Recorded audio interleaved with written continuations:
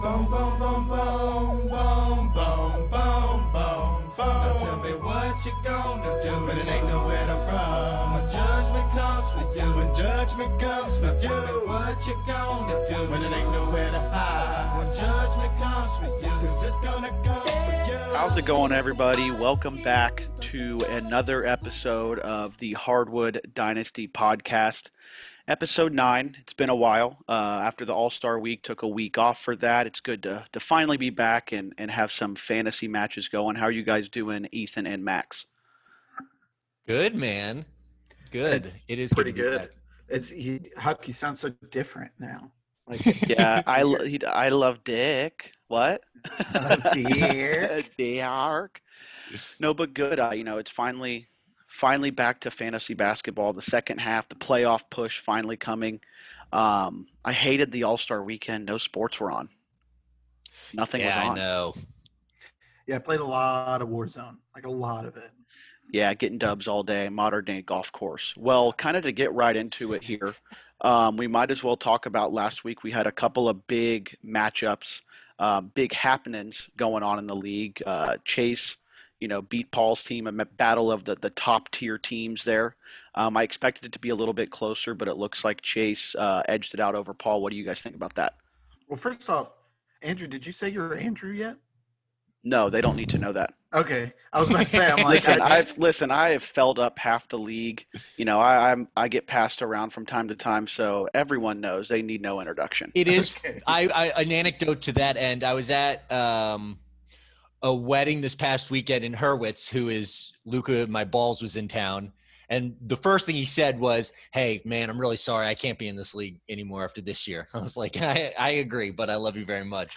Then he was like, yeah, he was talking about how like he's in over his head because he's just not paying enough attention. He's like, this one dude is constantly texting me about trades. I'm like, his name's Andrew. You've met him. Yeah, I already know exactly who you're talking about. Let me feel you up, man. Why do you hate me so much? I won't buy this. Oh, no. I think at this point he's resigned to knowing he's wasting a good thing, but not trying to trade out of that for whoever comes into the league next year. And he just beat Max without trying, so he really does have that. That was my next topic. There, I really wanted to get past this without talking about losing to Hurwitz. It's one of those things where it's so frustrating because, like, obviously he doesn't pay attention ever, or he'll set the start lineup throughout the week. But then, like, his team is so stacked and so good that even with him on autopilot, for lack of a better term, he can pretty much, even on autopilot, beat any team in the league week in or week out. Dude, he had 2 injured players in his roster for the full 2 weeks. Like, just straight up in his roster. Meanwhile, all my guys get these dinky little injuries, these little, it's mostly just like resting over the All-Star break. Like, LeBron took his first game off, and every big on my roster got injured. And I'm using all 5 of my moves, picking up whoever is starting for the Nets, and just trying to keep up with Hurwitz. Like, I'm picking up Nick Claxton and Jeff Green. I made a Landry Shamet play in that same spirit. It's miserable. Like, sitting there going like, oh, please Harden, please Kyrie, let somebody else score. Please. But yeah, it's still, even though, it looks like Chase and Brennan, are still, and I think I said Chase beat Brennan, but it's really Chase beat White Men Can't Jump. No, so he beat Thunder from Down Under, I thought. Yeah, it is Thunder from Down Under. He beat Paul, so I apologize about that. But now he's playing Brennan. So you're not now he's playing Brennan. But it looks like now, as of last week, Chase and Brennan kind of have separated themselves from the rest of the pack, chasing them for the playoff bubble. Another thing, I was on the bad end of just an ass kicking. Victor just tore me a new one, which can, 10-1 is going to jump anybody back up into the potential playoff hunt. Do you guys think that he has a realistic shot to grab an 8 seed from anybody? Yeah, dude, he's 2 games behind. Look at my balls. Honestly, he's not in 8th place right now because I couldn't beat Hurwitz. Like, He's very much in it. He needed that 10-1 ass beating. I do love that despite losing 10-1, you're still and 12th. That's just how our bottomed out league has gotten. Hey, Yeah, I'm only two games from bottom of the bottom. So I'm making moves, making trades, feeling the people up, as I like to say. So it's my team is just bottom. Also, Ethan, I won't let you escape your, no, you I was know, about to say I was on the same 10-1 ass kicking train, and I was looking at the standings, and so I'm off the playoff bubble like that. I have so many injuries. I've made mistakes on my own accord as well, but I'm off the playoff bubble. But I'm like double-digit games ahead of the bottom three, and simultaneously nowhere close to the top 10. The bottom is really. hey, so far this week you're I'm not down 10-1 again. looking at that score, so Look at don't. who's injured on my team.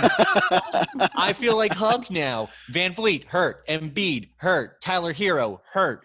Fucking the Kardashian husband from Tristan Thompson hurt. Darius Baisley hurt.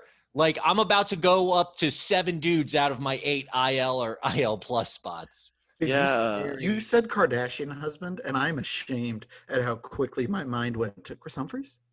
You have Chris Humphries? Oh no, Like- he fits hey, the shoe Rebounds. fits. Yeah, but just Yeah. the fact that I know it, I immediately clicked to your roster. I'm like, he doesn't have Chris Humphries. Like, come on. Well, also, last week there was a big trade that I personally, between Max and I feel like was overlooked by the league, but we'll kind of get into it here. I traded Max. Gordon Hayward, which is a 6th round eligible keeper.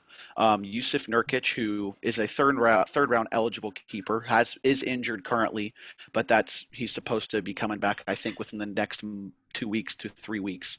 And a kind of a throwaway guy that I don't even think Max has on his team anymore, Guillermo Hernan Gomez. And in return, Max traded me LaMarcus Aldridge in the 2nd, Kyle Lowry in the 5th, and unkeepable Justin Holiday. Max, kind of explain your thinking behind that. I wanted Nurkic. That's it. Like I've been trying to get Nurkic all season long as my little blocks, rebounds, playoff stash guy, and you've been holding him close. Like I know you've been waiting for him to come back to trade him, so I knew I had to really spice up the offer a little bit. And for me, from a value perspective, Kyle Lowry and Gordon Hayward are neck and neck. They fill up different stats, but if you were to rank them, I think both are top 20-ish players, and I'm not keeping them one way or another. I've got Shai Gilgeous-Alexander in the 6th and about 1 million 5th rounders. So Kyle Lowry for Gordon Hayward was negligible for me. Honestly, it's just nice to pick up another good forward. The big thing for me was trading LaMarcus Aldridge, who I think is just not good at basketball anymore. He had a couple games where I was like, yes, just keep doing this till I can trade you. And Justin Holiday, who is a lot better than he's played since he got on your team. He's actually a really solid, unkeepable player that I imagine you'll end up flipping during the year. But getting both of those guys over to you for Nurkic was the big get for me. I have Cantor, who has benefited from his absence and who will still have a role when he comes back. But, I mean, he's going to take a hit. He's going to go from double-double machine to every once in a while he'll get me 10 rebounds, and that's great. And I expect Nurkic to be a double-digit rebounds, lead my team in blocks kind of guy. So that was my get out of all of it. It's a playoff play for Nurkic. I'm guessing you want to talk about your side of the deal. So kind of my thought process behind it is, of course, before draft, when I was doing my research, I was like, if Nurkic falls to me with my first pick, which would have been, of course, in the 3rd round, I would be ecstatic. That was the guy that I wanted. Didn't think he would fall to me, but loved that he did. And I think he got performed the little bit that he was healthy earlier in the year, and then he got hurt. And I just looked. It looks like yesterday came out that he's set to return in about 2 weeks. So I didn't want to necessarily sell low on him, but with the injury and how poorly he performed at the beginning of this year and also being hurt last year, his value just took a hard hit. With Hayward, I already have a keeper, my sweet baby daddy, Julius Randle, in the 6th that I plan on keeping for a good time. So that I was trying to flip Gordon Hayward also. I texted a lot of people about Gordon Hayward, and to be honest, I was a little disappointed with the lack of interest. I know with our league, the sixth round is kind of just the money round for a bunch of teams. There's a ton of huge named keepers in the sixth round, especially considering the sixth round is late. So I was a little disappointed with the lack of interest in Gordon Hayward. But of course, where my team is, I'm at the bottom pretty much. While I'm not tanking, I'm still trying to win every week. My main concern is getting my 5 keepers solidified for next year. Nurkic, while he has had a down year, since Max has Penis Cantor, Nurkic, the most value for Nurkic is on Max's team, is to kind of handcuff both those guys. If Nurkic doesn't work out, he still has Cantor, who will just continue to eat up those minutes. He'll just play Nurkic and Cantor every night. So Nurkic was most valuable to Max. And Kyle Lowry is a guard. I don't have a guard keeper other than Halliburton, who is young and a rookie in the 9th. So Kyle Lowry kind of fills a huge void for me. While LaMarcus Aldridge is now, obviously, with the news coming out that he's not playing for San Antonio anymore, who knows if that makes it easier or more difficult to flip him, I guess, pending where he goes. But I think overall, while I think Gordon Hayward is probably a little bit of a better player than Kyle Lowry, not by much, but just me operating from the standpoint of, I can't keep Gordon Hayward, and the lack of interest I got from across the league pretty much. Kyle Lowry, I'm super happy about getting Lowry. Kind of Justin Holiday is also kind of some people might look at him as a throw-in. He's not keepable, but he's also somebody that I might try to include just to a playoff team, entice to kind of sweeten the pot a little bit. Ethan, what do you think of the whole thing? Well, before Ethan jumps in, I just want to call out the kick in the ass that made this trade happen, and it was Paul. It was Paul. Yeah. You're sitting there negotiating with Paul on the side, trying to talk to him about whatever keepers. Paul reaches out to me, and he's like, "Yeah, I heard you're shopping Enes Kanter," and I'm like, "What?" Okay, so now I'm putting 2 and 2 together. I know you're talking to Paul. I know Nurkic is exactly the kind of guy his team would need. Didn't know what keeper specifically he would be willing to trade for him, but that's what kind of turned up the heat. I was trying to get Cole Anthony. I wouldn't just budge. I snaked Nurkic from Paul while he's busy with, he just had his little baby boy this past week. Which takes some of the hurt off of his loss. I'll show you to have a child. Yeah, that's what Listen, you've got your child, and I've got Nurkic, okay? We're very proud of our boys. Oh, yes. So, Ethan, what do you think about the trade? So I think you have to sort of sift through a lot of the, it's a 6-player trade, but to me, it's a 2-player trade with a massive wild card being Nurkic. But it's a 2-player trade. It's to me, Andrew moving off of Gordon Hayward, who's a keeper duplicate for him and who didn't really have a market, because I like that branding. 6th round is the money round. Jaylen Brown, SGA, Sabonis, among others, who are keepable in that round. Julius Randle. Julius Randle on your team. Yeah, he's a guy.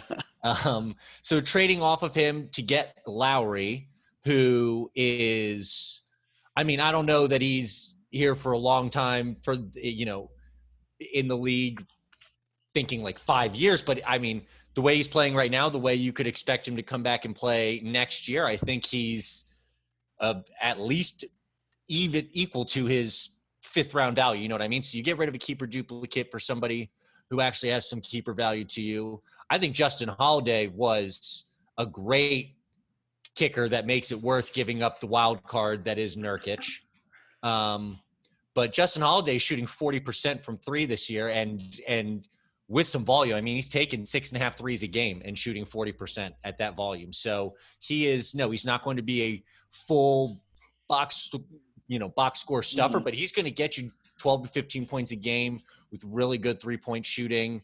And is going to be an asset Andrew can include in a trade flip later. Hopefully. I was hoping Nurkic would have come back a little bit earlier from his injury, because my plan, in an ideal world, was for him to get past his minute limit, them limiting his minutes and kind of slowly working him in and show it, like, get hot, and then try to sell high on him, another guy for a good keeper. But with him set to come back in 2 weeks, our trade deadline, I believe, is the first week of April. Is that right?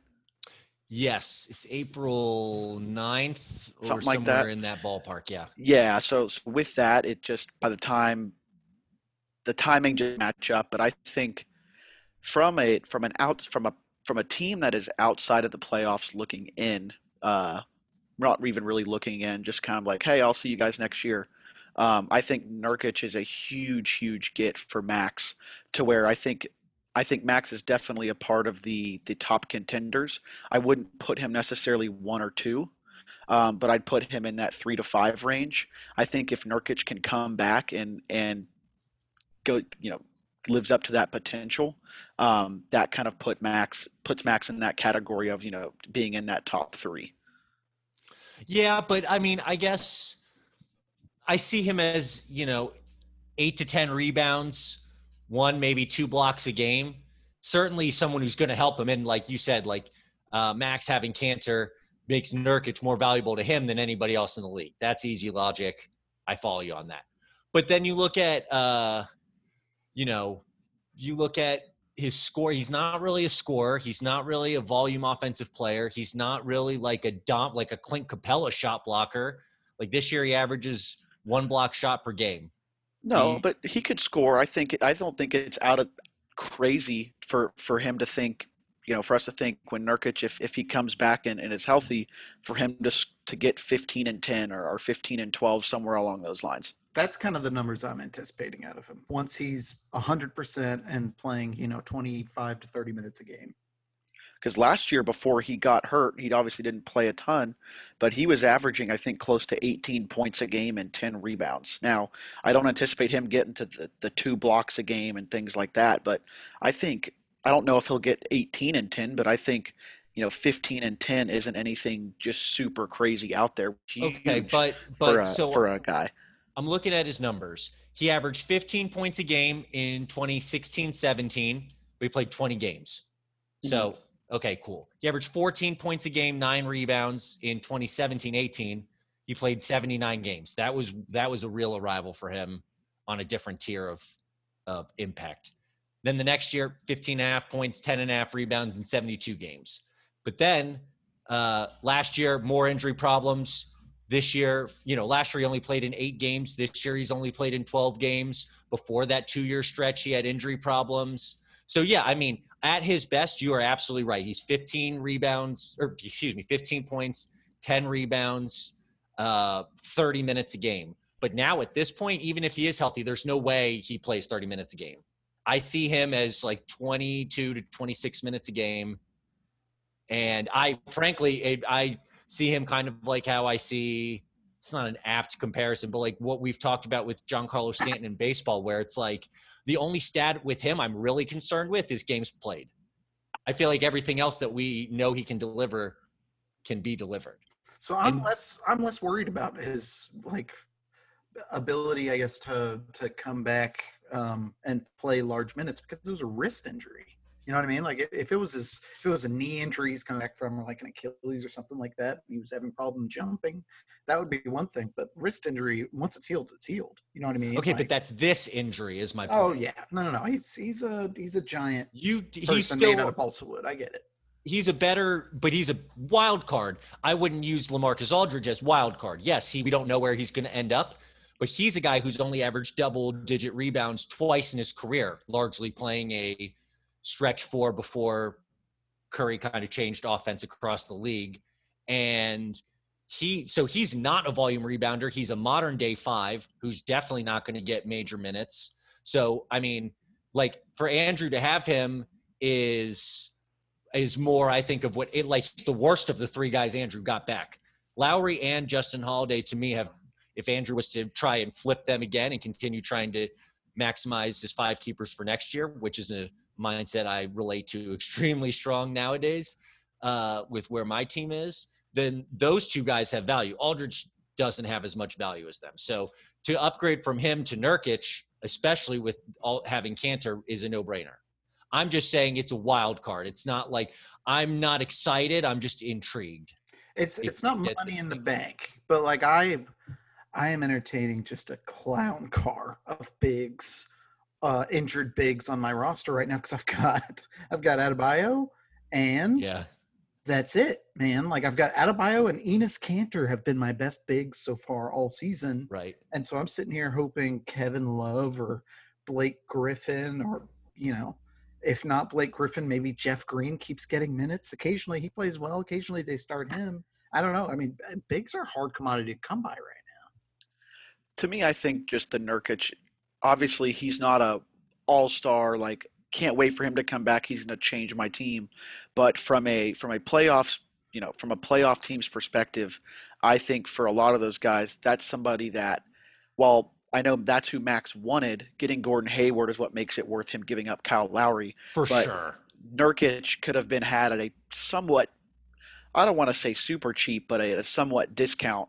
It's just, in my opinion, would have been worth the risk for any playoff team to ask about that guy and try to get him, especially with IL plus. Now I will, yeah. With that, I will agree with you. People not being more aggressive to just gauge what his price is different than people deciding they don't want to pay that price. For sure. So I'm with you on that. But to your original point, in kind of a fantasy football, two running backs type of theology, Max sets up the most efficiently to welcome Nurkic onto his roster because of how much he just said himself, how much he's leaned on Kanter while he's been thin in post players. For sure. Well, for anybody, looking for LaMarcus Aldridge, want to buy him, come to me. I'll treat you right. I'll treat you with love and care. I mean, maybe he also goes to Brooklyn. Who knows? It's the new thing to do. The most consistent part of this podcast is whoever's hosting pimping out their own players. Yeah. Yes. Don't pay attention to my record. Don't pay attention to my player stats. Just listen to my words. But let's get off the trade talk. I'm sure, I could sit here and talk about my own team all day, but we got another topic. It's blind resumes, where Ethan is going to kind of explain what that is, and he'll take it from there. Yeah. So I thought, as sort of one of our, like segments, games, whatever, before we get into the week's predictions, we could do blind resumes. I feel like you all know what those are from ESPN. It's not exactly an original idea, or whatever sports show that you watch. It's not really an original idea, but these are sort of in the framework of one, fantasy basketball, not real life value. So there's unquantifiable defensive IQ and things like that are not into play here. These are more akin to math problems. But two, it's not so much about the stats being different. It's more, here's two players with similar stats. And then when I reveal the names, I think you'll find you think of them differently, but they in fact have similar stats. So with that, we can dive right in. So my first blind resumes, player A, 25 points, and these are this year's per game averages. 25 points, 11.5 rebounds, about 4 assists, 10 field goals made a game, 49% from the field, 41% from three. Very solid. So yeah, real good. Player B, 22.5 points, a little over 8 rebounds, 3 assists, 9 field goals made a game, 53% from the field, 29% from three. So, I think in that one, I think that one's probably easy, in my opinion, to take player A based off of the rebounds and shooting 41% from three. I know, obviously points are very close, but player A still has more points. But the rebounds, I know how tough rebounds are to get amongst at least our fantasy league. And with the 3-point percentage, I'll take the player A in that scenario. Yeah, if you're looking at it from a fantasy perspective, which, that's kind of what we do. I'm assuming Ethan's going to come back and tell us some player B, that we're like, that guy's one of the best. We're stupid. We're so dumb. But for fantasy purposes, player A has been so much better. He's scoring more points. He's getting 3 more rebounds a game, and he's shooting at a 41% clip from 3. Like that's bananas. that's elite. That's not Yep. something you should be able to get from. Is players. that I wish I could guess, but there's no shot I Oh, can man. guess. It's Oh, got to I be No, like a. go ahead. Oh, Just get. I mean, dude, Vooch? Is it Vooch? Yeah, I was gonna say Vooch. which player? Player A. Or Player yes, it's gonna be Player one A of is those Nick centers. Vucevic. That's A? correct. Oh Yeah. yes. I was wondering why I was getting hard. Any Um, any stats Oh that yes. who player B might be? That's tough. Giannis. I'm just guessing off the 3-point percentage. Is it a healthy player? Is he healthy currently? I mean, he's played more games than he's missed this year, but currently he's not. I was gonna say Anthony Davis. It is Anthony Davis. Oh. Boom. So again, yeah, I would have said player A as well. So I obviously Anthony Davis, and I'm biased on this. I think he has a tremendous value that's unquantifiable. Like his defensive presence changes, like offensive philosophy and things like that are unquantifiable. But from a fantasy perspective, Vucevic as a third rounder versus Davis in the first is a way better prospect. The scary thing for Trevor, who obviously that guy in the third and Karl Towns are probably his 2 best players, is Orlando stinks. They're never going to be able to sell higher on Nick Vucevic than right fucking now, and Nick Vucevic is never going to be able to sustain these numbers playing with anybody else competent. That's the thing. He's like a fantasy gold mine and a ticking time bomb at the same time. Right. You put the brow and say, go to Orlando or go to some other trash team where you're the only player on the team, he would put up just insane Bradley Beal-esque stats. I think Bradley Beal is another fantastic example of that, where it's like last year and then hell this year, because Russell Westbrook's not good at basketball anymore. Like that's a huge deal. So yeah, no, I agree with you there. I would have never guessed Anthony Davis for player B. So that's I can't believe that 3-point percentage for Vooch. That's insane. Right, 41%. That's bananas. And I'm He's sure like he's not officially- just shooting 10 of them a game, but I'm sure he's shooting a pretty solid amount, especially for a center. That's just he's bananas. sinking like 3 of them a game. We talked about it in our fantasy MVPs. At least he was. Yeah. It's just insane. Yeah, he is. He takes about 7 a game and makes 3 for 7. That's bananas. Yeah, he's officially up there with the other centers who are 3-level scorers. Like he's not better than Joel Embiid, but he, whatever is the top tier of offensive centers that, someone like Joel Embiid or Nick Vucevic or Nick Jokic is at the top of, like Vucevic, while below them, is on that top tier now in terms of how he can impact the game offensively. For fantasy purposes, he might be above them right now. Like just fantasy purposes, Vucevic, I think, still averaging a triple-double. Or Jokic. I keep getting these big white Nicolas confused. Regardless, Trevor, don't let them talk you out about how he's great, but he's going to be bad. You ride Vooch all the way to Pleasure Town. No, I don't think he's going to be bad. I just think Orlando would be stupid not to trade him. And if he's playing with other good people that can also score, he will, I mean, his value on the, his efficiency rating might go up, but then from fantasy, it's scary. But also like Orlando's not a tremendously well-run franchise. So they might just be like, fuck it. We'll sit on his gold mine value. And then Trevor is really dangerous going into the playoffs. Dude, if I'm Golden State, I do whatever I can to get him. Right? You would think. I would do whatever, and I would maybe even give up Wiseman for him. Andrew, send Wiseman to the team that turns bigs into superstars. I don't have him anymore. I don't have him. That's true.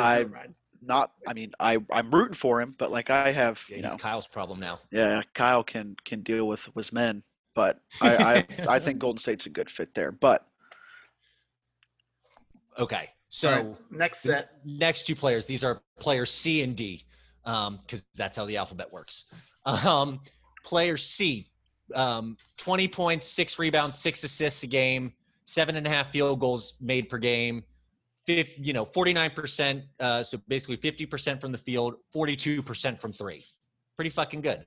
Player D, 21 points, 4 rebounds, 5 assists a game, 7.7 field goals made. So about the same field goals made per game, 47% from the field, 39% from 3. So player D is like just a tick under in some categories and just a tick over in other categories than player C. Yeah, they look like carbon copies almost. I feel like there's so Which- much pressure on us to guess these specific players, and there's Well, no shot. That's the thing. The first one was a lot easier because it's like how many guys get that many rebounds and Yeah. get 3-pointers that aren't Yep. Embiid, you know? I'm This shocked that one- we were able to get that. This one is Do you guys want to take a stab? I mean, you're 1 for 1. So player C is better than player D For sure. statistically this season. yes. Player D is still a volume scorer though. Well, so is player C. That's 1 point difference. Is I know. 20 Is- points your threshold of being a volume scorer or not? Yeah, well, I mean, arbitrarily right now. Absolutely. I feel like That's what I'm I feel saying. like 20 points in an NBA game is like, well, not anymore now that scoring is up so much, but I used to think of it as like 100 rushing yards in a regular season NFL game.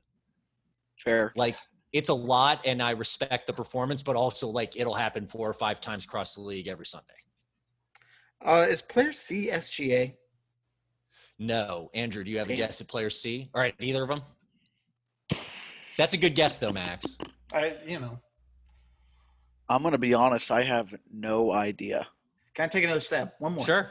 All right. Who's the small forward for the Pistons? The guy that Oh, Jeremy Grant. Jeremy Grant. He was a guy I thought to include in these. It's not him. I Okay, didn't what's end up having another guy that had like similar enough numbers, but he's a guy. He's weirdly been Bucks' best fucking player lately. He's been one of the best Besides players in the Ja. league. He has. So no, I don't know. I couldn't tell you either one of these guys. Then I'm guessing player D is somebody just. So player C is the guy who I think is the most underrated player in the NBA based on just like Twitter and fan fodder, and that's Chris Middleton of the Bucks. Oh, Who yeah. is- He's fantastic. Second best player on Milwaukee, but people don't think of him as like he's not a Dwayne Wade caliber number 2, but people don't give him enough respect as number 2 on a team that, at least in the regular season, is in their 3rd straight year of being pretty fucking good. And then player D is Jamal Murray, who people think of as this. I mean, they think of because it's true. He can get Dang. 40 or 50 points any night, but he's not scoring. He's barely scoring more than a guy like Chris Middleton. He's putting the ball in the basket about the same rate. He's shooting slightly worse percentages, fewer Did- rebounds, fewer assists. He's so streaky. He's Did that Middleton guy, though. cool off? I thought at the beginning of the year Middleton was just on fire, like Yeah, averaging he, much uh, higher. He faded a little bit, but I think it was more of a plurality of weapons in Milwaukee. And the East right now only has like 4 or 5 teams that are even near 500 or above it. So there's a lot of Eastern Conference games where Milwaukee can be a little more. I'd be curious to look at his like minutes per game over the last 30 days versus maybe the first month of the season. My thinking on Chris Middleton is he's a KHRIS, right? He's a what? KHRIS, Chris. I believe so. Yes. Yes. See, like it's people just underestimate those guys. You know what I mean? Remember KH Rhys Davis, Mr. 247 Hey. on the dot. Set your watch to it. Absolutely. Yeah, no, there's He's a Ranger. if he's playing with a C, people would be looking at him very differently. I'm just saying. It's true. It's true. Okay. One more from this season, and then we have a time machine one before prediction. So the last one that for present day 2021 season, player E, 22 points, 10.5 rebounds a game, 4 assists, 2 blocks, about 8 field goals made a game, 49% from the field, 36% from 3. So you're probably gathering from 10.5 rebounds, 2 blocks a game that he is somebody with some length. Player F, 25.5 points a game, 7 rebounds, 3.5 assists, 10 field goals made a game, 62% from the field, 32% from 3. Do you have a guess at either of these two players? I have one for player F. Okay, player F, I think, has a pretty glaring giveaway. Who do you think it is? I think that's Zion. Yep, because of the field goal percentage. Not the field goal percentage. Well, I mean, the field goal percentage and just the guy's a beast. But yeah, the points and like I said, the field goal percentage for sure. So I lied. It is 62%. specifically My God. the field goal percentage is how I got it. Yeah, Max. I'm a big old liar. You got to go in. I'll put once the pod drops in the group text, I'll put the text thread in there. But Ken Tremendous, aka Mike Schur, aka Mo Schrute, he's like a big NBA fan, and he has a running thread throughout the season of Zion Williamson shot charts. And like, when I tell you he will shoot like 10 for 14 from the field, and not one shot is even outside of the restricted area. Not like he didn't make one from out there. He did not attempt one from outside of like 6 feet. His shot charts are the funniest fucking things. Why would he? Why would he? He could just bully his way in there as long as he's healthy.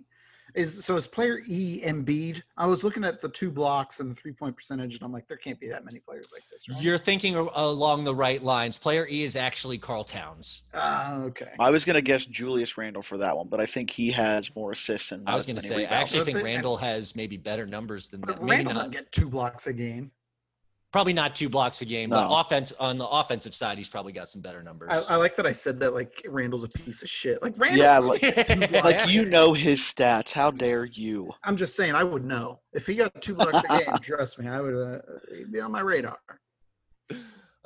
So that was one where it's interesting because Zion is giving up rebounds, 3.5 a game compared to Karl Towns.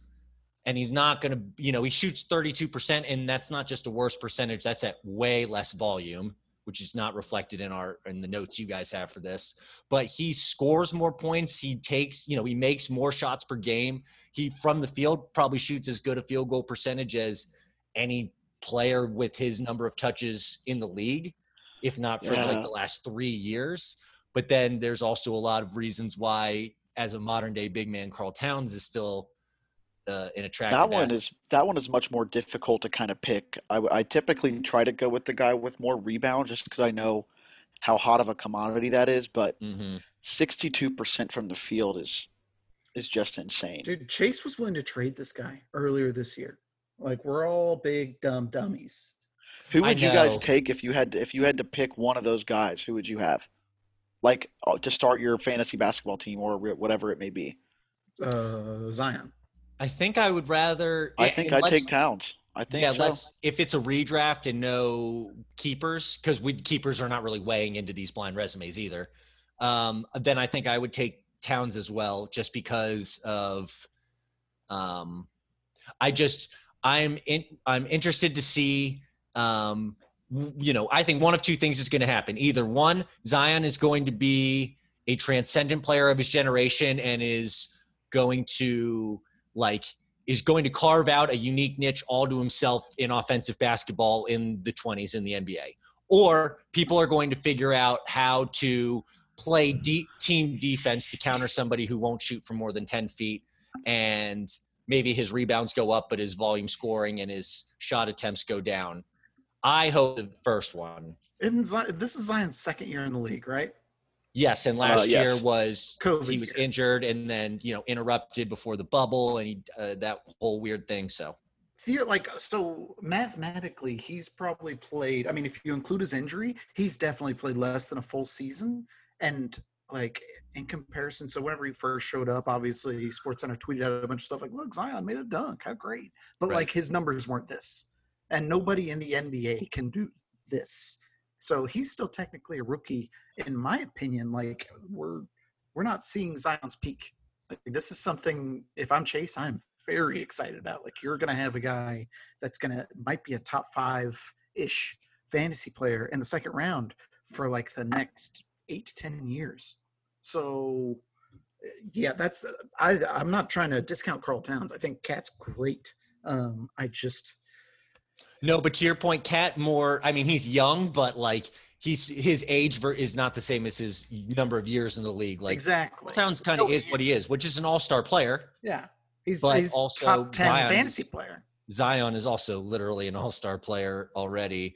The other thing with Karl Towns that I think it makes me like it has nothing to do with fantasy, but it still clouds how I think of him is like. He's kind of the same player as Kevin Love was in Minnesota, not in terms of style, but in terms of like, okay, you can go somewhere else where a LeBron or somebody on that tier of the NBA is and be an awesome contributor to a championship team.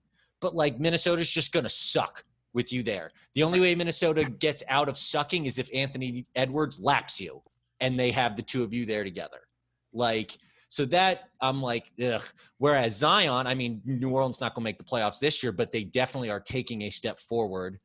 And if they keep him and Brandon Ingram and Lonzo together, then I would rather nice. my asset grow up through that than Karl Towns, where I'm like empty stats for just a shit team in a market that can't wait for Twins opening day. I'm also pretty sure New Orleans just owns the next 2 NBA drafts. Like nobody else is making any picks. It's just New Orleans, right? They have, I don't know, the NBA draft and trading of picks always confuses me so much, and what's protected before the lottery happens and stuff.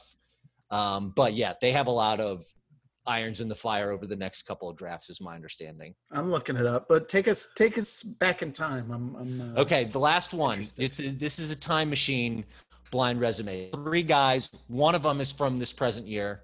2 others are NBA MVPs of years past. And years going back, it's not like from the Bill Russell era, but I'll say back to in our lifetimes. Okay. You don't have to predict the season that it happened. You can try and predict the players, or you can just say who you like best. But so the first player, 25 a night, 8 rebounds, 11 assists, 8 field goals made per game, 48% from the field, 38% from 3. Second guy, 29 points a night, 14 rebounds, 6 assists, 10 field goals made per night, 56% from the field, 32.5% from 3. The third player, 31.5 points a game, 6 rebounds, 5.5 assists, 3 steals, 12 field goals made per night, 54% from the field, 31% from 3. I'd like to say I think I would take player H if I had to pick one. I don't know, but man, that's 3 tough. steals a night. 3 steals a night for the last player listed, plus 31.5 points. The other 2 guys, in terms of steals per game and blocks per game, it was like their career, or for the season that I was looking at, rather, it was like between 0.7 and 1 per night. So I just didn't list it. But 3 steals a night, I was like, is player G Stockton?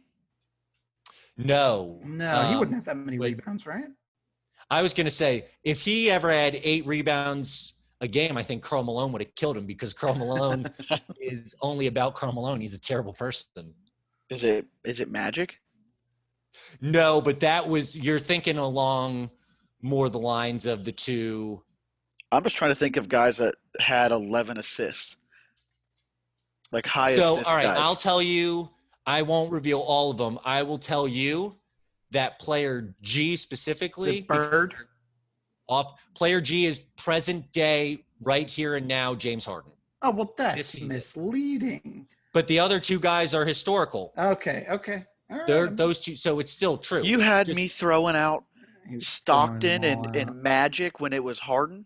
That's why I told you what it was. I said 2 of the 3 are historical. You guys were only making historical guesses, so I was trying to – but to people we got in a time machine. We didn't get in a time machine to go back to like 2017. Can I get a hot tub? No, that's James Harden right here and now. So to people that think that James Harden, the other 2 historical guys, those are numbers from MVP winning seasons of theirs. So to people that think James Harden is to people that have faults with his game, he's averaging 25, 8, and 11 right now on almost 50% from the field.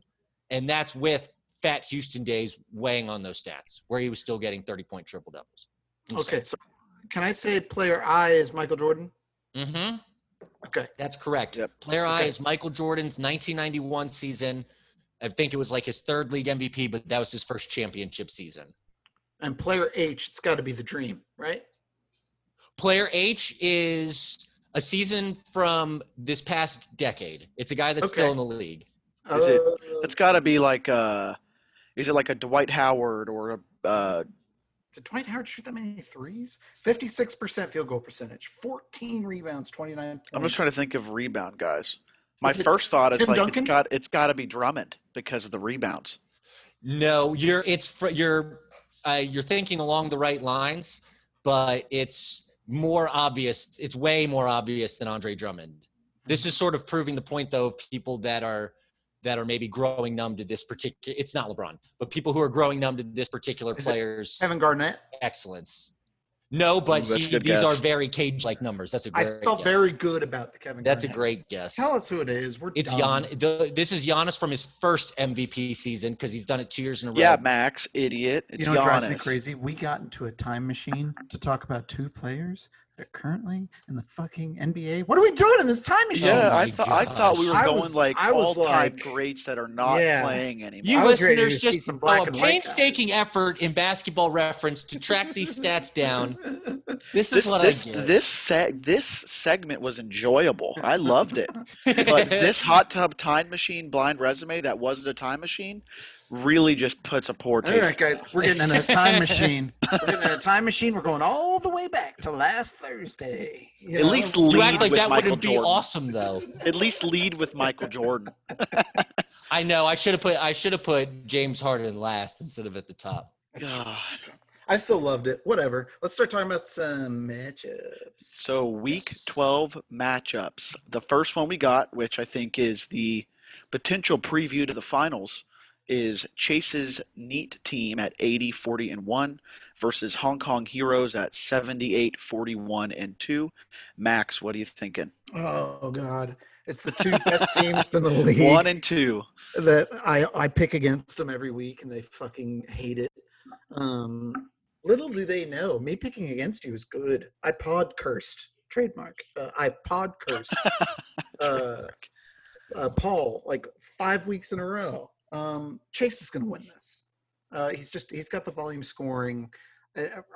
He's already got 23 3-pointers made, and his team's shooting 46% from behind the arc. Like they're just if Chase's team is on, they're going to be hard to beat. I still think it's between him and Trevor as far as if your team is at full strength. Those are the two teams that scare me the most. Brennan has a great team, and I still think this is going to be a close matchup. It's 7-4 right now. It could end up being 6-5. I don't think it goes further than that. But, yeah, I think Chase takes this one. Ethan, what do you think about this one? I think Chase as well. I think Chase is now – his team is performing – at such a level, it's even when he's playing a team the caliber of Brennan's, who I have a tremendous amount of respect for. I'm like, I don't even look at who he's facing. I'm like, as long as no one new has gotten injured that I didn't see about, he's going to be fine. His team is peaking so much right now, and KD hasn't played in weeks. And so it's only going to go up from there. You know, It's insane. He again, for his team, it's truly the only stat that really matters to me is games played. As long as he avoids the injury bug, it's not impossible to beat him, but for that other team, even a team as good as Brennan, as good as Paul's, it's like you have to be healthy and have your best week of the season, because an 80% week for Chase is just very scary. And yeah, it's just counting stat overload. I mean, another guy I almost put in blind resumes is Terry Rozier. Terry Rozier is fucking balling, and obviously LaMelo is playing incredible in Charlotte. Like, regardless of how dangerous they might be in a playoff push, their entertainment value is really high. And Terry Rozier is like the 9th best player on Chase's fucking team, and he gets 20 a night. So, yeah, it's a lot to wrap your mind around. So Brendan just beat me 10-1. He's not going to have any trouble getting a top 4 seed and making a run in the playoffs. But yeah, it's starting to really look like Chase is to lose. No, I agree with both of you. It's Chase's, like the shooting percentages that his team puts up. I mean, obviously they have Zion, who we just discovered his shooting percentage, but for the volume shooters that he has, and for his shooting percentages to still be that high, like I look at my sometimes 3-point percentage, and it can be high sometimes just because my guys don't shoot. Right. So for him to have the number of volume scores that he has and still have those high shooting percentages that he has so far this week, and that it looks like from what I've seen, mostly it's every week, it's near impossible to beat him, and he's doing all of that without KD. It's insane. So I agree with both of you guys that I think Chase takes this one. On to the next one, we have Thunder down under 71-47-3 versus Uniballers, which is 56, 61, and 4. What do you think of this one, Ethan? So, excuse me, Thunder from Down Under has been pod cursed lately. These are two teams whose records say one thing, but their last 2 or 3 matchup trends say another. And so I think with that in mind, I'm going to take Luke this week. Getting CJ McCollum back is just so fucking massive. We just sort of went through Anthony Davis maybe, again, being just from a fantasy numbers only perspective, not life perspective, maybe a little overrated, but clearly still that's over in that maybe we thought he was the 12th best player and he's the 24th best player. He's still a fucking awesome player. So when he comes back, which probably won't be in this matchup or even the next one, but hopefully before the playoffs start, since Luke needs a little help to get in there, he's a team, again, that's trending really positively. McCollum's back. Malik Monk, again, is on this really exciting Charlotte offense. Jarrett Allen is now the man in Cleveland. And so he's getting a lot of good. And Jakob Poeltl is now the starter in San Antonio. So yeah, that's huge. That is massive for him. So I'll yield my time, but I think Paul has the better body of work this year, but based on where things have been going, I'm going to take Luke this week, and that's big for the race for the 8th seed. Yeah. Great body, Paul. Good body. And Mazel Tov on the growing family. I'm happy for you and Beth. Yeah, I don't know you personally, Paul, but congratulations. But I'm going to have to agree with Ethan. I think Luke takes this one. There's so many injuries for Paul. He has Gasol. Lamb is game time decision. I know for him, he kind of rotates on and off with being injured at the beginning of the year.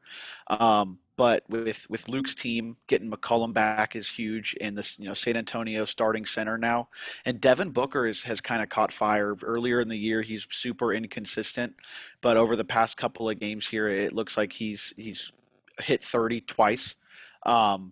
So and it looks like shooting percentage wise, he's heating up a little bit. So I agree with Ethan.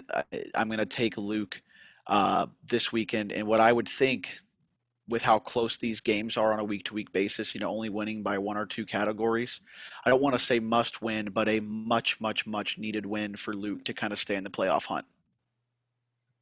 All right. I'm going to have to disagree with both of you guys. Paul, I'm so sorry if I'm pod cursing you again, but I got to pick Paul's team. I like that Luke has McCollum coming back. Porter Jr. is getting a lot of minutes now. It's so strange to me that Porter Jr.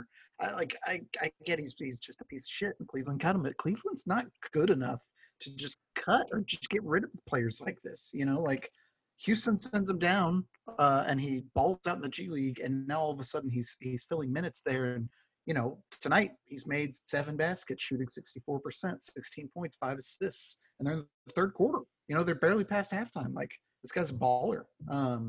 So good for Luke on picking him up. And I know the Poeltl thing works out for him. He's got a couple of good Spurs on his team, and Gay and Poeltl and Patty Mills. Here's the thing. Paul's team is still Paul's team. Like, the fact that they have lost to a couple of crazy good teams recently might be a little misleading. Also, he's got 7,000 players on the injured list. Not all these players are important to him. Like Cole Anthony's been hurt for a while. Killian Hayes does not affect Paul's bottom line, nor does Marc Gasol I guess Evan Fournier hurts. But he doesn't care about Austin Rivers. At the end of the day, he still has a couple more games for Middleton, for Curry, for Dame. I think this is a 4 or 5 game week for Portland. So he's getting a bunch of games out of Dame. Jimmy Butler has been making me look like a damn fool since I traded him. Like, I traded him, I thought, at his peak value. It was like, he scored like 3 triple doubles in a week. And it's like set a Miami Heat record. I'm like, great. It's all downhill from here. Give me, Kawhi or whoever. No, I traded him Kawhi. I don't know. I can't remember. Oh, give me Shai Gilgeous-Alexander. I got to have it, which he's worked out too. But Jimmy Butler has been insane lately. So between him, Gobert, I think Kawhi only has like 2 more games, but that's still something. Paul's going to be difficult to beat. I know that it's Tuesday and he's down 7-4, but it's a pretty narrow margin across the board. I mean, we're looking at 2 baskets, 2 points, 2 assists. Really, the only thing Luke's running away with right now is blocks and maybe 3-point percentage. It'll be a close matchup. I don't think Paul blows him out, but I'll give him 6-5 or 7-4 at least. And I got to say, looking towards the playoffs for Paul's team, a couple big things to watch is Diallo. Diallo going to Detroit. I know that Detroit traded Svi for Diallo, and a bunch of Thunder fans were pissed off about that. They were like, "Oh, we traded." Ethan shared a tweet with us. I think it was, we traded Diallo for the Wi-Fi password.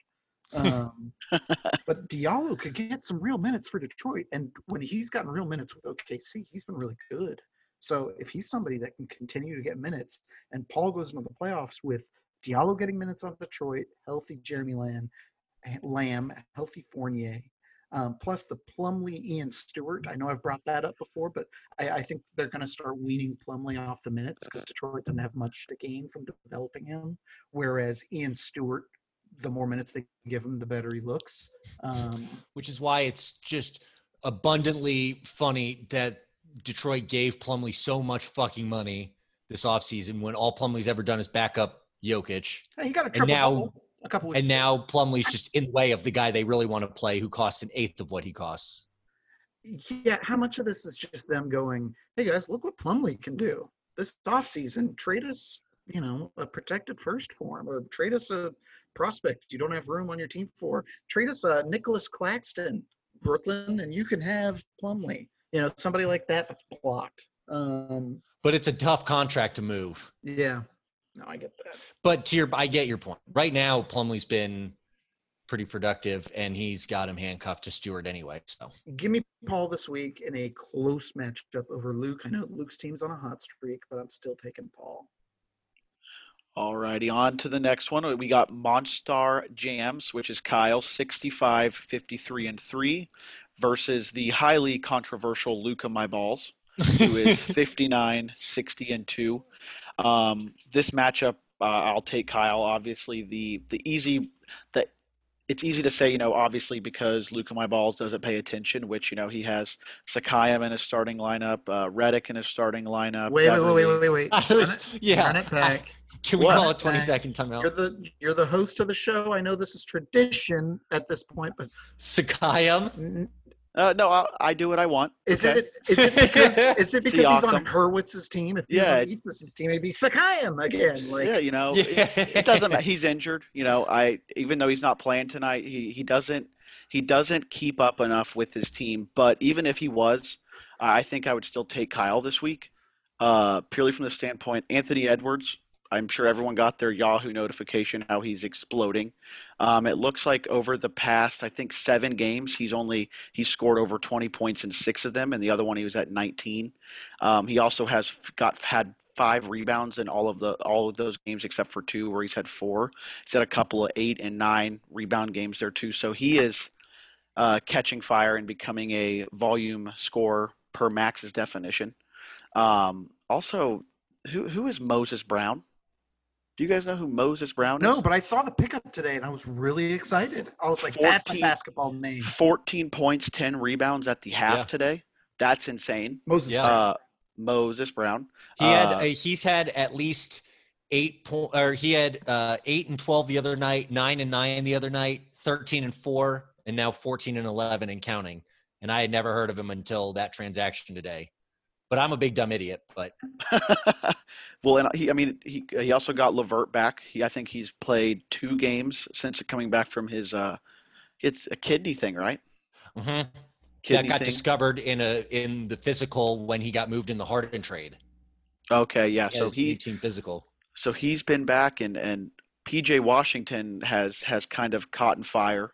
He had 1 game where he scored 3 points and couldn't shoot, but he's had a couple double-digit point high rebound games. So it seems to me like it was good when he played for Max, real shitty when he played for me, and now that he plays for Kyle, he's getting awesome again. But nonetheless, I think Kyle wins this week 7-4. What do you think about this one, Max? So God, why do people listen to us? We're so dumb. Andrew and I both had the opportunity to keep Anthony Edwards. I drafted Anthony Edwards. And now, Yeah, but you made moves because you're going to win now. I though know, you didn't I just know. you didn't drop Anthony Hey, Edwards. Anthony Edwards is going to help somebody. Could help the way he's playing right now. Would help someone win now. I'm just saying. Yeah, right. The point at which I sold Anthony Edwards, just like the point at which I sold LaMelo Ball, dumb. Okay, like I sold Huck LaMelo Ball for a bag of hats in comparison to what I could get for him right now, and same thing for Anthony Edwards. So just good on Kyle for having Anthony Edwards and hopefully PJ Washington as a keeper for the foreseeable future. Obviously, I'm going to pick Kyle to win. Luka My Balls has a good team. Kyle should still win, and I'm not going to talk about it any more than that. I will talk about his team name. So Monstar Jams is what he's been going with, of course, in reference to Space Jam. I'll thank you for that. Yeah. Monstars are in space. I was sitting here Space Jam thinking. is a movie from the mid-90s. So one thing that has been, Ethan and I have been part of a discussion with one of our friends about the newest Space Jam is the change in Lola Bunny's design. And Oh boy. there's just a lot of people have a lot to say about it.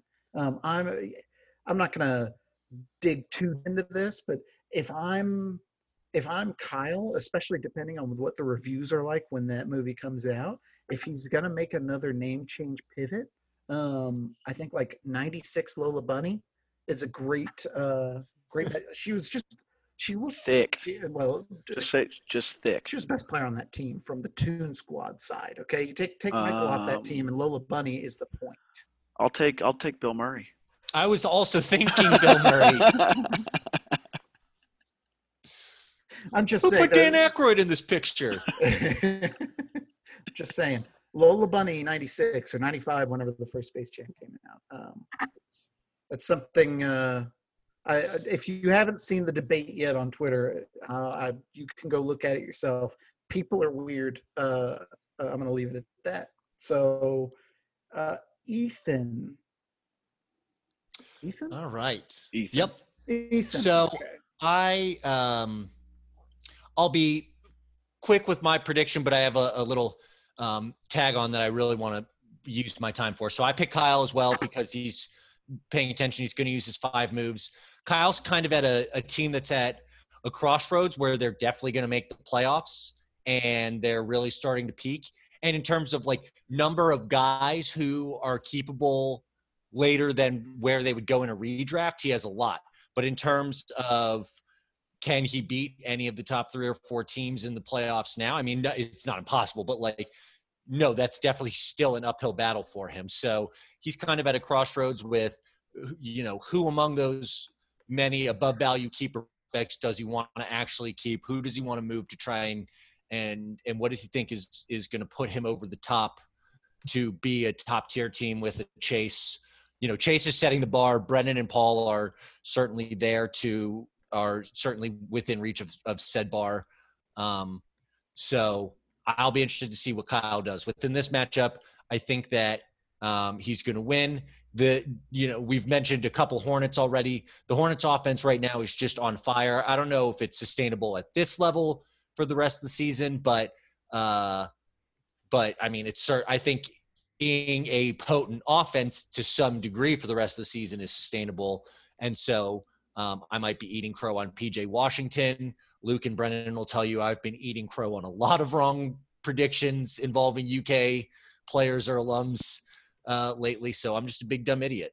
But I really just wanted to say I'm interested to see what Kyle's going to do in the coming weeks because I think between Garland, Beal, Westbrook in fantasy, who still is a counting stats savant. I mean, he's a triple-double all the time, even if the Wizards lose.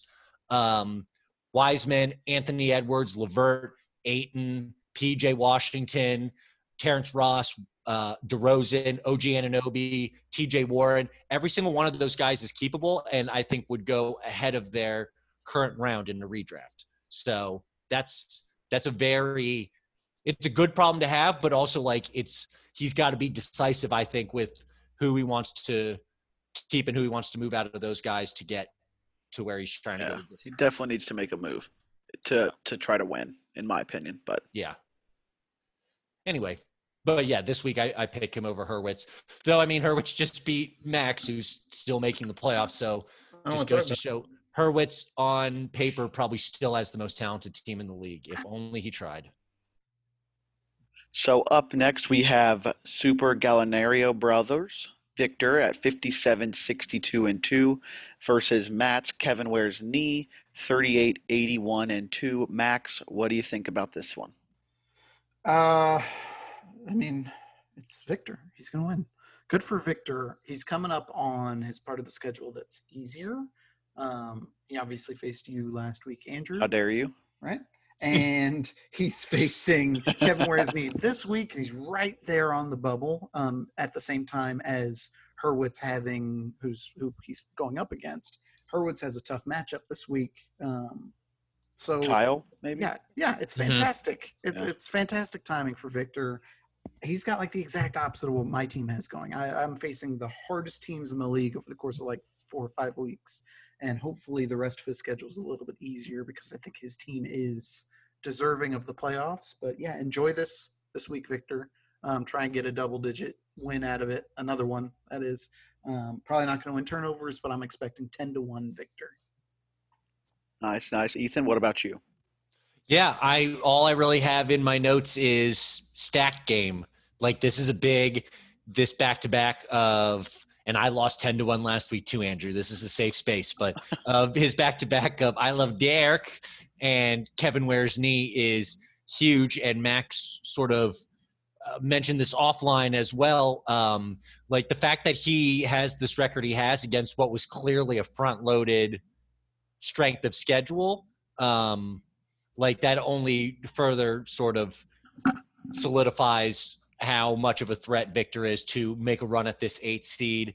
But I will warn, as again, somebody whose team is reeling, I think next week I play Luke, who's obviously another team gunning for that 8th seed. So he has a stack game coming. So will be important that Victor follows through this week against Kevin Ware's knee, but I expect he will. He's up, I think last I looked, 9-2, and he's going to need at least 9 categories to really maximize the benefit of getting this matchup at this juncture in the season. No, yeah, I completely agree with both of you. You know, he's only, I think, 2.5 games back of that 8 spot.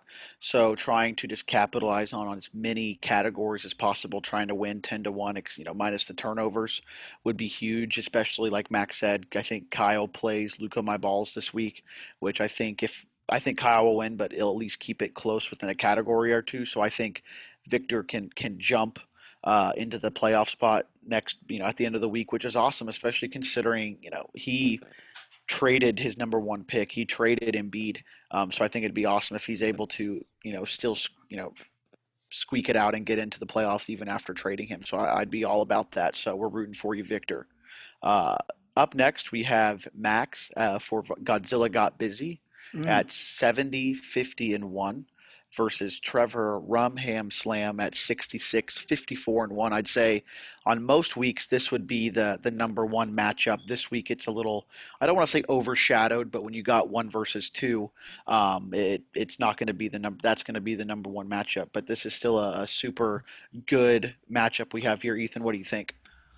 Yeah, to your point, another good measuring stick matchup for both sides. I like Trevor's team this week. I think obviously Max, after that trade, now, you know, Nurkic is coming back, but we don't know that he's going to play in this particular matchup. So that's a missing piece for him this week. John Wall is going to be a missing piece for him this week.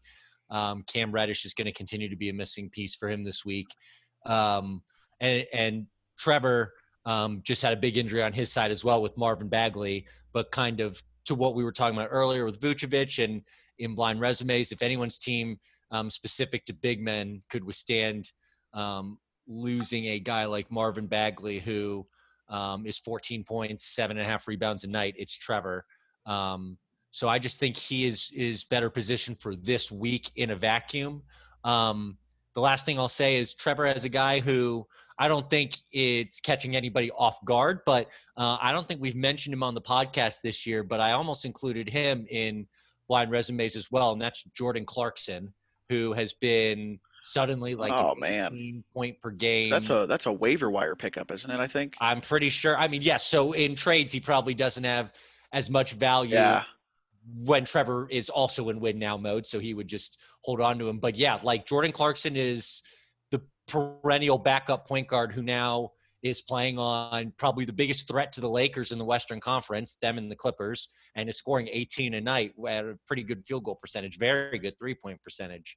I think he's 5 for 10 from 3 so far this week. So he's a guy that, again, it's not like Max doesn't have good players. I feel like we've gone 12 weeks into the season and haven't mentioned him as a scary contributor for a playoff team. So I take Trevor less so because of Clarkson, more so because he's healthier and yeah. For sure. I'll disagree with you there. I'm going to take Max this week. While I think who knows if Lou Dort will play or when he comes back, I think Max's team is with, especially with the trade, is one of the top 3 in the league. He has the volume scoring, he has the rebounds. He's, right now his team's shooting almost 55% from the floor and over 50% from 3. And like I kind of said, with that type of volume scoring, like I said with Chase's team, with the number of volume scores that he has, and if he's able to shoot that high of a percentage, it's going to be tough for Trevor to keep up. It looks like Zach LaVine has 40 points at the end of the third quarter tonight, which, doesn't hurt, not a big deal or anything. But I will take Max's team in this with Trevor's team. Like you said, the Bagley injury really hurts. Although he still has the bigs. And like you said, Clarkson, it can go off on any night. Oladipo looks like he has 30 points tonight, and he's just chunks up shots left and right. But I will still take Max's team this week in a much needed victory to kind of stay or maybe try to catch up with whoever loses out of that 1 and 2 matchup. Oh, Jordan Clarkson. So let me tell you why Godzilla's gonna get busy on Rum Ham Slam this week.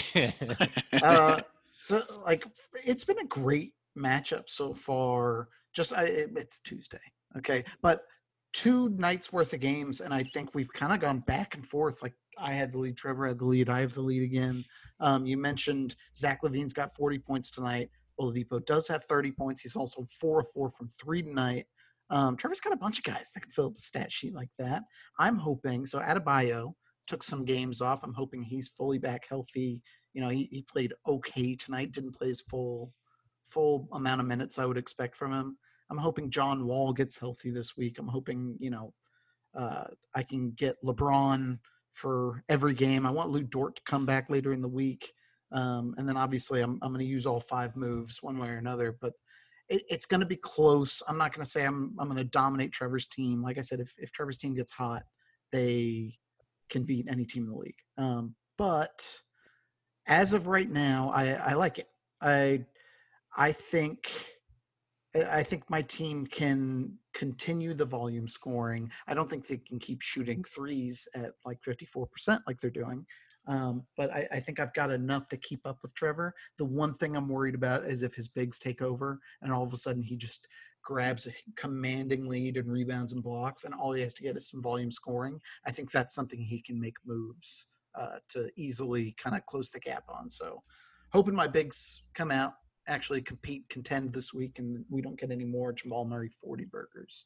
But I'm picking me 6-5 over Trevor. Are you worried about jinxing yourself there? Bad lucking your own self there? You mean pod cursing myself? Yeah, I can't say that. You have it copyrighted, trademarked, whatever. I'm not going to say that. First of all, it's trademarked, and good job. You almost took the bait. I almost took you for all you were worth. No, I'm not worried about it. I picked myself like 10 weeks in a row, and I was on like a 6-game winning streak up until Hurwitz's absentee team beat my ass last week 6-5. I remember playing Warzone with you Sunday night, and you realizing that your team lost. It was a good time. I always like to be happy in other people's sorrows. So we will move on to White Men Can't Jump. 64, 52, and 5 versus Shalom y'all at 52, 67, and 2. I'll start off with this one. Ethan, I know you kind of said at the beginning of the podcast, dude, your team is hurt. Yeah, it is. But I'm also like Tyler Hero game time decision, and then I'm a minute late to put him off my IL plus in my roster. So like I'm also fucking shit up myself. But I have a lot of red in that roster. Even with Tyler Harrow, even if you would have, checked it in time and put him in there, I don't give your team much of a chance. I'm sure Max would like you to try to keep it as close as possible with Neil. But just with your injuries and, you got Embiid out, Van Vliet out. So that's, I would say, arguably your two best players. I know Jaylen Brown might have a argument with that, but I'd say with your two best players out on already I don't want to say tanking, but on already a rebuilding for next year's roster, along with my roster and Huck's roster, it's tough to kind of keep up with just the stat stuffing that other rosters have. So I'm going to go ahead and take Neil's team here. Kemba's come back nicely from injury, in my opinion, and again his team doesn't have much red. You got a game time decision and then 2 injuries. But other than that, he's got all of his top guys going. So I'm going to go with Neil in this one. What do you think about this one here, Max? Yeah, I'm also going to go with Neil. Kind of have to. Like Ethan's team is in tatters right now. Like Ethan's team, who has been bottom 4 in the league for a while now, has way too many injuries. And Neil's team, who was just kind of a playoff contender, is now all of a sudden like jumping up into the upper echelon. Like I think there is a wall between the top 6 teams and then that 7 and 8 spot. I would argue that Trevor is one of the top 6 teams. If you're looking at it right now, he's 7th. But anyways, Neil's who do you team, take out? If you think, I think Trevor's in 7th, right? Trevor's in 7th. I would take Kyle out and put him just one bump below. But Kyle also has more trade ammunition than anybody else in the league right now, so this can easily change. But I think that there is a difference between the top 5 and Trevor's team, and then that 8 spot which Victor's fighting for, and Kyle, whose team has been somewhat up and down this year, is still very good. I generally expect them to win more often than not, but I still don't think they're, able to compete with Chase or Paul or anybody like that. But yeah, I think Neil is going to dominate Ethan. Ethan's going to be sitting on one of those special pillows next week because his butt's going to hurt real bad. Yeah, it's looking that way. I mean, some of these guys that I'm playing in my lineup, it's a fucking joke. Like, let it out. Let it all out. Dylan Windler. Dylan Windler has just been on my team, and he's a nothing player for a nothing Cavs team. Sorry, Luke. I was going to say, who the fuck does that guy play for? I've never heard of that human person. He's been on my roster for like a week now. I mean, I guess there was also a large chunk of no games played in there, so misleading. But still, like I'm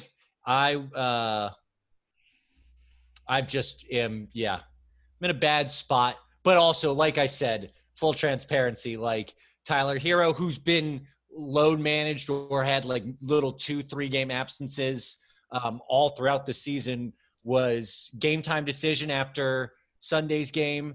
And so I had him in an IL plus spot because it's like I can't afford to not have as many guys on my roster as I can, like, because it's all fucking lottery tickets anyway.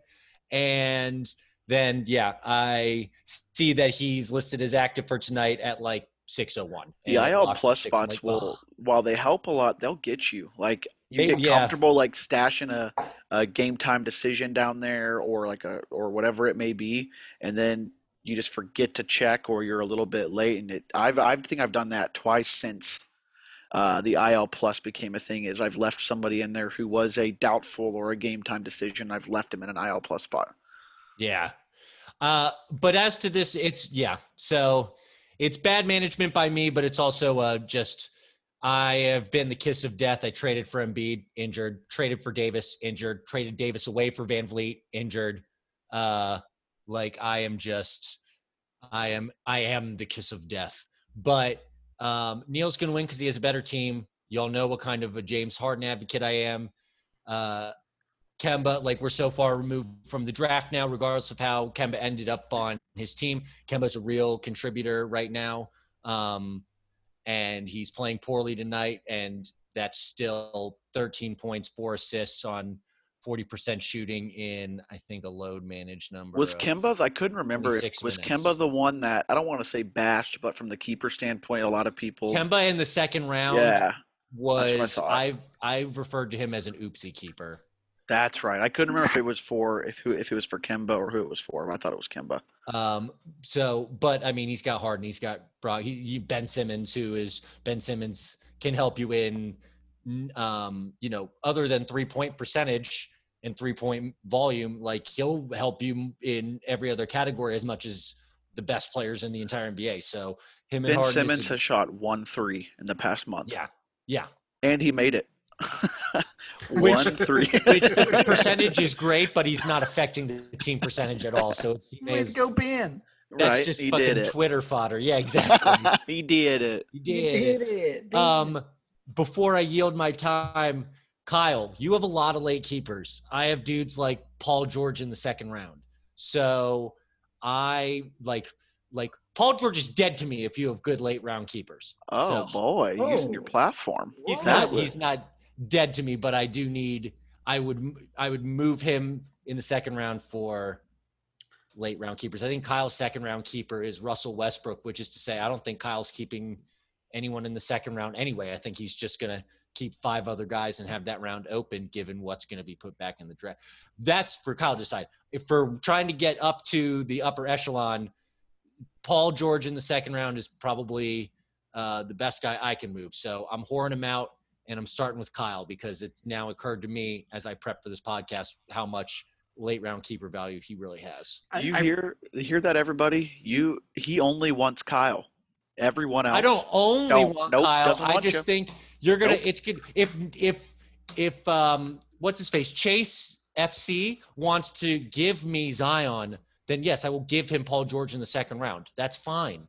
But I just think Kyle could put the best trade offer together. But prove me wrong, league. I dare you. I double dog dare you. Schoolyard. I really appreciate that how quickly you walked back that statement of it. Whatever, Paul George is dead to me. And then you go, wait. Paul George is dead. Like, as if in this climate. Just in case. I'm actually no, it wasn't even, Paul George is, I don't know him as a guy. That's his business. I'm not trying to move him because I don't think he's valuable. I'm just trying to move him because I suck anyway, so I may as well move back my keepers, whereas Paul George could help any playoff team right now. I just really like the idea. I like the idea of you being like, well, what if Paul George hears this? Okay, Paul, you're not dead to me. Okay, if you're in Dallas, I want to hang out. I want to party with you. Right, let's grab some Bud Lights. If Paul George is a burner account kind of guy, going deep into the annals of the streaming verse. Annals? Yeah, well, not anymore. Annals. Not anymore. Annals. Now he's going to be like, motherfucker, that son of a bitch. I was going to sign with the Wizards. I was going to sign with the Wizards next year, crossing them off my list.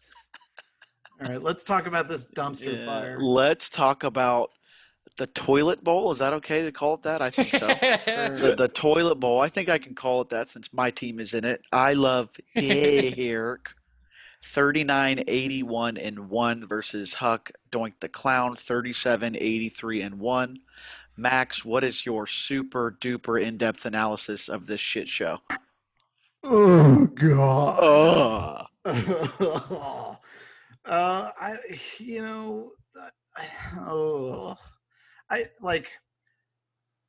think Huck's gonna win it. I'm looking at the matchup right now, and your team's shooting 67% from the charity stripe, and I'm like, oh, that's a bad free throw percentage. you're probably going to lose that. And then I see Huck is shooting 62% from free throw percentage. And I'm just like, oh, God. Like, all of y'all's stats would be losing to most of the teams in the league this week. I'm going to pick Huck to win. I have real reasons why. Nerl's got 3 blocks tonight. Nerl's been a solid just blocks only guy for Huck. Yeah. The Crucifix I expect to be back tomorrow. He's still going to get some games out of John Morant, Jeremy Grant, Lonzo Lamar. What's the good ball? LaMelo, the one I traded. Good one. The The good good Hey, ball. LaMelo is the best one, but Lonzo's been playing pretty well. He's also available in the 5th round. Lamar's the dad. It's been a long day. LaVar is the dad. I don't give a shit who the dad is. The good one's going to play so this. disrespectful. Everyone's mother's just horrified at how we butcher their kids' names. That's another one. If any of the balls are listening to this, they're like, "That's it. I'm going to talk about this with Skip." I think he'll get some games out of DeJounte Murray, Keldon Johnson. Like Huck's team is really, really bad, but the players on his team that aren't really, really bad, I think, get more minutes this week than the really, really bad players on Andrew's team. So I think Huck is going to win the toilet bowl. I know the number 1 overall pick is alluring. I don't think Huck wants to be in last place. I think he would like to climb out of that just for his own. He's got 2 children, a son now that wants to look up to him. He can't be in last place. Ethan, what do you think of this one? I am thinking I'm going to take Huck as well. I think he's still missing Christian Wood. He hasn't had Jaren Jackson all year, but he's basically as healthy as he's been all year. So, it's been an uphill battle. He's had to be very creative with his roster, but getting healthy when simultaneously being the final team to land with Quickly. I know he had Quickly before and dropped him. I had him and dropped him. Someone else had him and dropped him. So now I think Quickly he's started at least once, and I think that's something they're going to continue to go with. So getting healthy when he's got Quickly, when he's got Nerl, who's filling in as a starter, and getting rebounds, getting block shots. He, I think, is putting all the pieces together to get a win this week. Andrew really just has Julius Randle. Well, that's not true. But in terms of How dare you? like Clint Capella, he's somebody who just missed last game, missing tonight's game. Who knows how much you're going to get out of him this week, stuff like that. Because Clint Capella obviously is an extremely important piece for you. I think in the 4th round, weighing keeper value, he's the best. Well, no, Julius Randle's still the best, but he and Randle are a cut above everyone else on your team, though. So not having him at full strength for the full week really is unlucky. No, it pains me to say that I think Huck's team will win this week too. Not having Capella this week, and I think he only has two more games this week. Hold on, I have No, it. 2. He has 3, I guess. He has 2. Yeah, he has 2 more games. More games this week, and who actually knows if he'll actually play in them? That really does kill me. Even though I'm winning, even though I'm winning rebounds already, I think if Capella plays tonight and I could win blocks, and it also he's a field goal percentage, points, and things like that.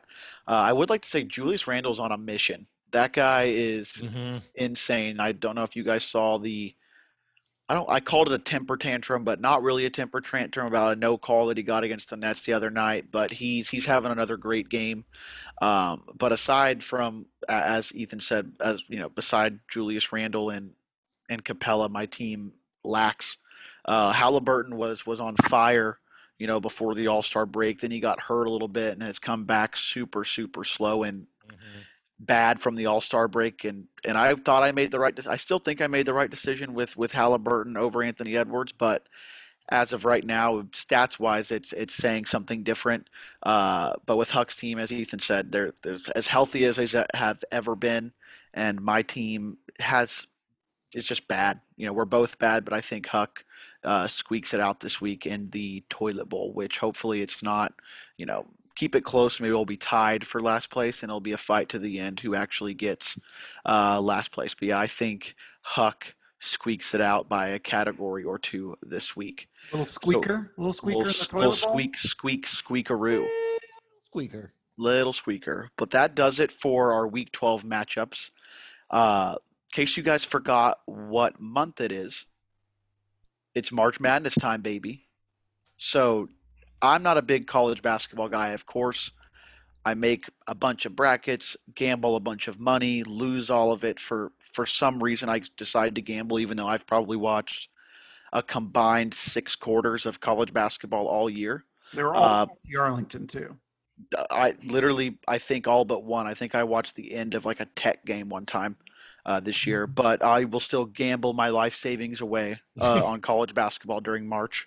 But so I won't ask you guys who you think, any sort of upsets or bracket unless you want to share it, but national champion pick, who you got even? So I won't share like any. I actually am still finding my way through this bracket. And finding my way through my feelings with no Kentucky. Last time Kentucky didn't make the NCAA tournament, nobody won the championship. If you ask the NCAA in 2013. So I think that's a bad omen. The basketball gods don't like Kentucky missing from this event. I don't know how a 9-16 team doesn't get an at-large. It makes no sense to me. I'm just kidding. But I'm rooting for Michigan because Juwan Howard was my first favorite basketball player for the Bullets when I was a kid. I'm rooting for Georgetown because Patrick Ewing dunking all over James Dolan is what we all deserve. I'm rooting for Oklahoma State because I'm marrying an Oklahoma State fan, so I can claim that bandwagon, which is neat. I thought I'd only have to do that in football. And I think those are the 3 teams I'm rooting for. That said, I'm picking Gonzaga to win it all just because if they don't win it all this year, when some of the blue bloods like take UK out of it even, like Duke's not in it, Michigan State and UCLA are in a first 4 game, like UConn's just back in it for the first time in a long time. Syracuse is an 11 seed. Like with blue bloods down, if they don't finish it this year, that's a real punch to the gut. I mean, Mark Few's a Hall of Famer no matter what, but that really sucks. So I'm picking them kind of on that merit, even though I remember from 2015 how much more stressful the tournament becomes when people are talking about the undefeated thing. So did you guys see the story of, you said Michigan, about the Fab Five stuff? How like Chris Webber and Jalen Rose have been like fighting over the trademark for like the past 5 years, and that's why they were saying like you won't see any Fab Five shirts being sold because Michigan's good. I saw Ravel tweeted that, but then I also saw Jalen Rose refuted it. Yeah, so he refuted it, but then I saw somebody post something on Twitter that was like it's like an official court document or public record that shows that there has been like a bunch of disputes going back and forth between the two. Not that it matters whatsoever to this Michigan team or to even this podcast. I just thought you mentioned Michigan, so it instantly popped in my head. Well, it is interesting, and Michigan coached by Juwan Howard. Like, it is interesting because Chris Webber does not maintain any relationship with the university. Like, they've been to the Final Four numerous other times in the past 10 years under John Beilein, and they played in the national championship game one year. And like John Beilein and Juwan Howard came as a fan at that time. Jalen Rose came. Chris Webber never goes to any of their games. He doesn't really maintain. And that obviously has a lot to do with kind of feeling like he was thrown under the bus and certain money he was getting cheated out of and stuff like that. So I think that backdrop certainly makes it all that much more interesting. Jalen Rose lives, wears Michigan on his heart and on his sleeve a lot more as someone in the public eye, at least in my opinion. No, I agree with you. So for my picks, keep in mind, I already said 6 combined quarters total this year, right? So I'm going to give you my final 4. Because it's probably completely wrong. So I have Gonzaga and Alabama, and then Baylor, West Virginia. So a Big 12 battle from the South and Midwest. And then I have Baylor beating Gonzaga by 3, in the national championship. I feel like Baylor and Gonzaga have been like the top two teams, the most two talked about teams pretty much the entire year. So I figured you Yeah. couldn't go wrong with picking one of those. Max, you got one for us? I'm still trying to pick between two teams for the national championship. My bracket is going to be a mess. Like, I love my bracket so much. Like 5 minutes before games start, and then just for the rest of the year, it's trash. It's like I have never made it to like the third weekend and being like, I could still win this pool. It's generally end of the first weekend or start of the second weekend that I'm like just ripping it up. Like, oh, great. Why did I do this? I have one team left in the Final Four. $200 well spent, Max. This year, I am going for one of two teams as national champion, and it's going to be either Alabama, because I've done enough research at least to try to make my picks. I was close to picking them over Gonzaga. I like them over Gonzaga specifically, like that matchup. Mostly because fuck Gonzaga. They've burned me in the past. I'm not Fuck picking 'em. Gonzaga to do it. They've burned me, and basically I hate all NCAA basketball teams because of what they do to me in the bracket. But some I hate more than others, and Gonzaga sits high above everybody else. Fuck them. They're not going to win it this year. Alabama has been on they've been having a great year. I'm pretty sure they just won the SEC championship tournament. Yeah, they won the regular season and tournament championship. It's unfair. It's bullshit. It's not. They're a great team. Their coach, Nate Oates, was the guy that was the great coach at Buffalo. If you remember them winning tournament games a couple of different times. And yeah, they're fucking 2 seed, rightfully so. Like, they're dangerous, but they're all pace and space. If they have a bad game shooting from 3, they're much more vulnerable. Gonzaga's got NBA caliber scores that if they can't score one way, they can just go and try and score a different way. I don't think Alabama shot that well in the SEC championship game. No, but they also played LSU, who's a 7 seed. That's fair. That's a team they'd be favored over in the first weekend of the tournament. Alabama, from a defensive standpoint, is apparently the metrics are very impressive. They do play very good defense, and counting stats get inflated because of their pace, but on their per 100 possessions and stuff, they are very good. But I think that's because they wear teams down, and when they're hot from 3, they really dictate style because they'll Golden State you at a college level. So the other team I'm looking at is one of the teams Ethan's looking at, Oklahoma State.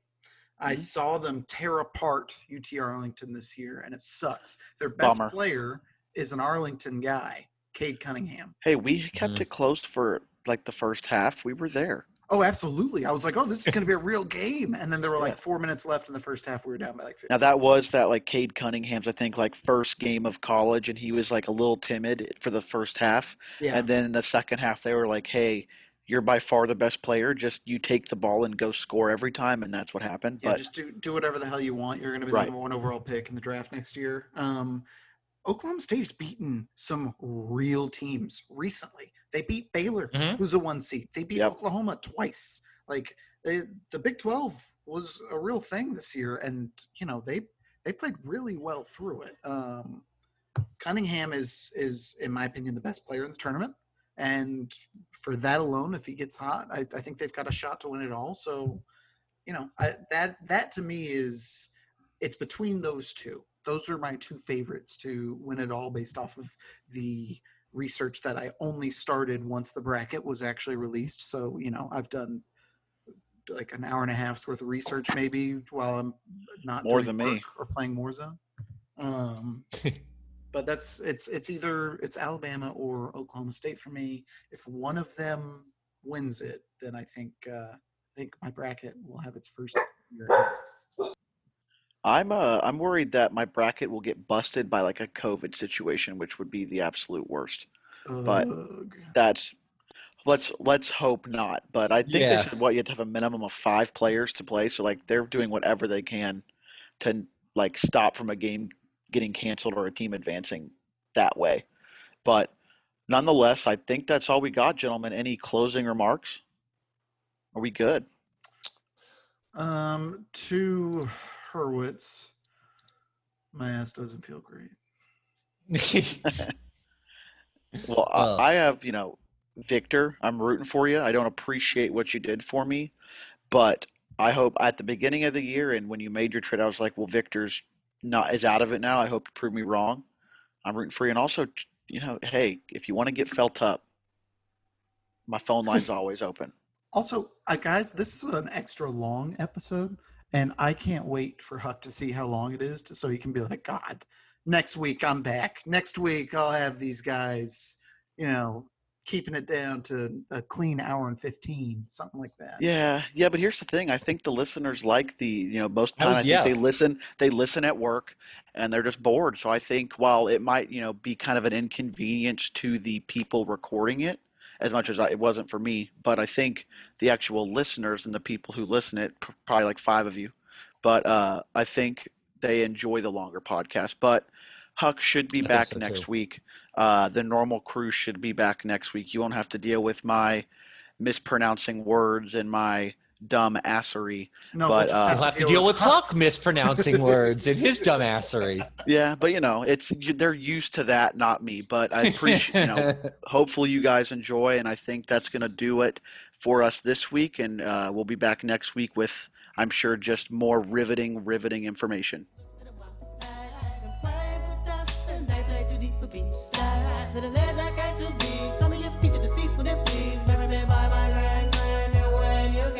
God bless you, working on a plan to heaven. Follow the Lord on 24/7 days. God is who we praise, even though the devil's all up in my face, but he keeping me safe and in my place. Say grace to the gates for race, without a change to face the judge, and it blesses my soul with buzz. Grudge because there's no mercy for thugs. Ooh, what can I do? It's all about the family and how we grow. Can I get a witness? Let it unfold. We live in our lives, so we turn our soul. Hey, oh, hey.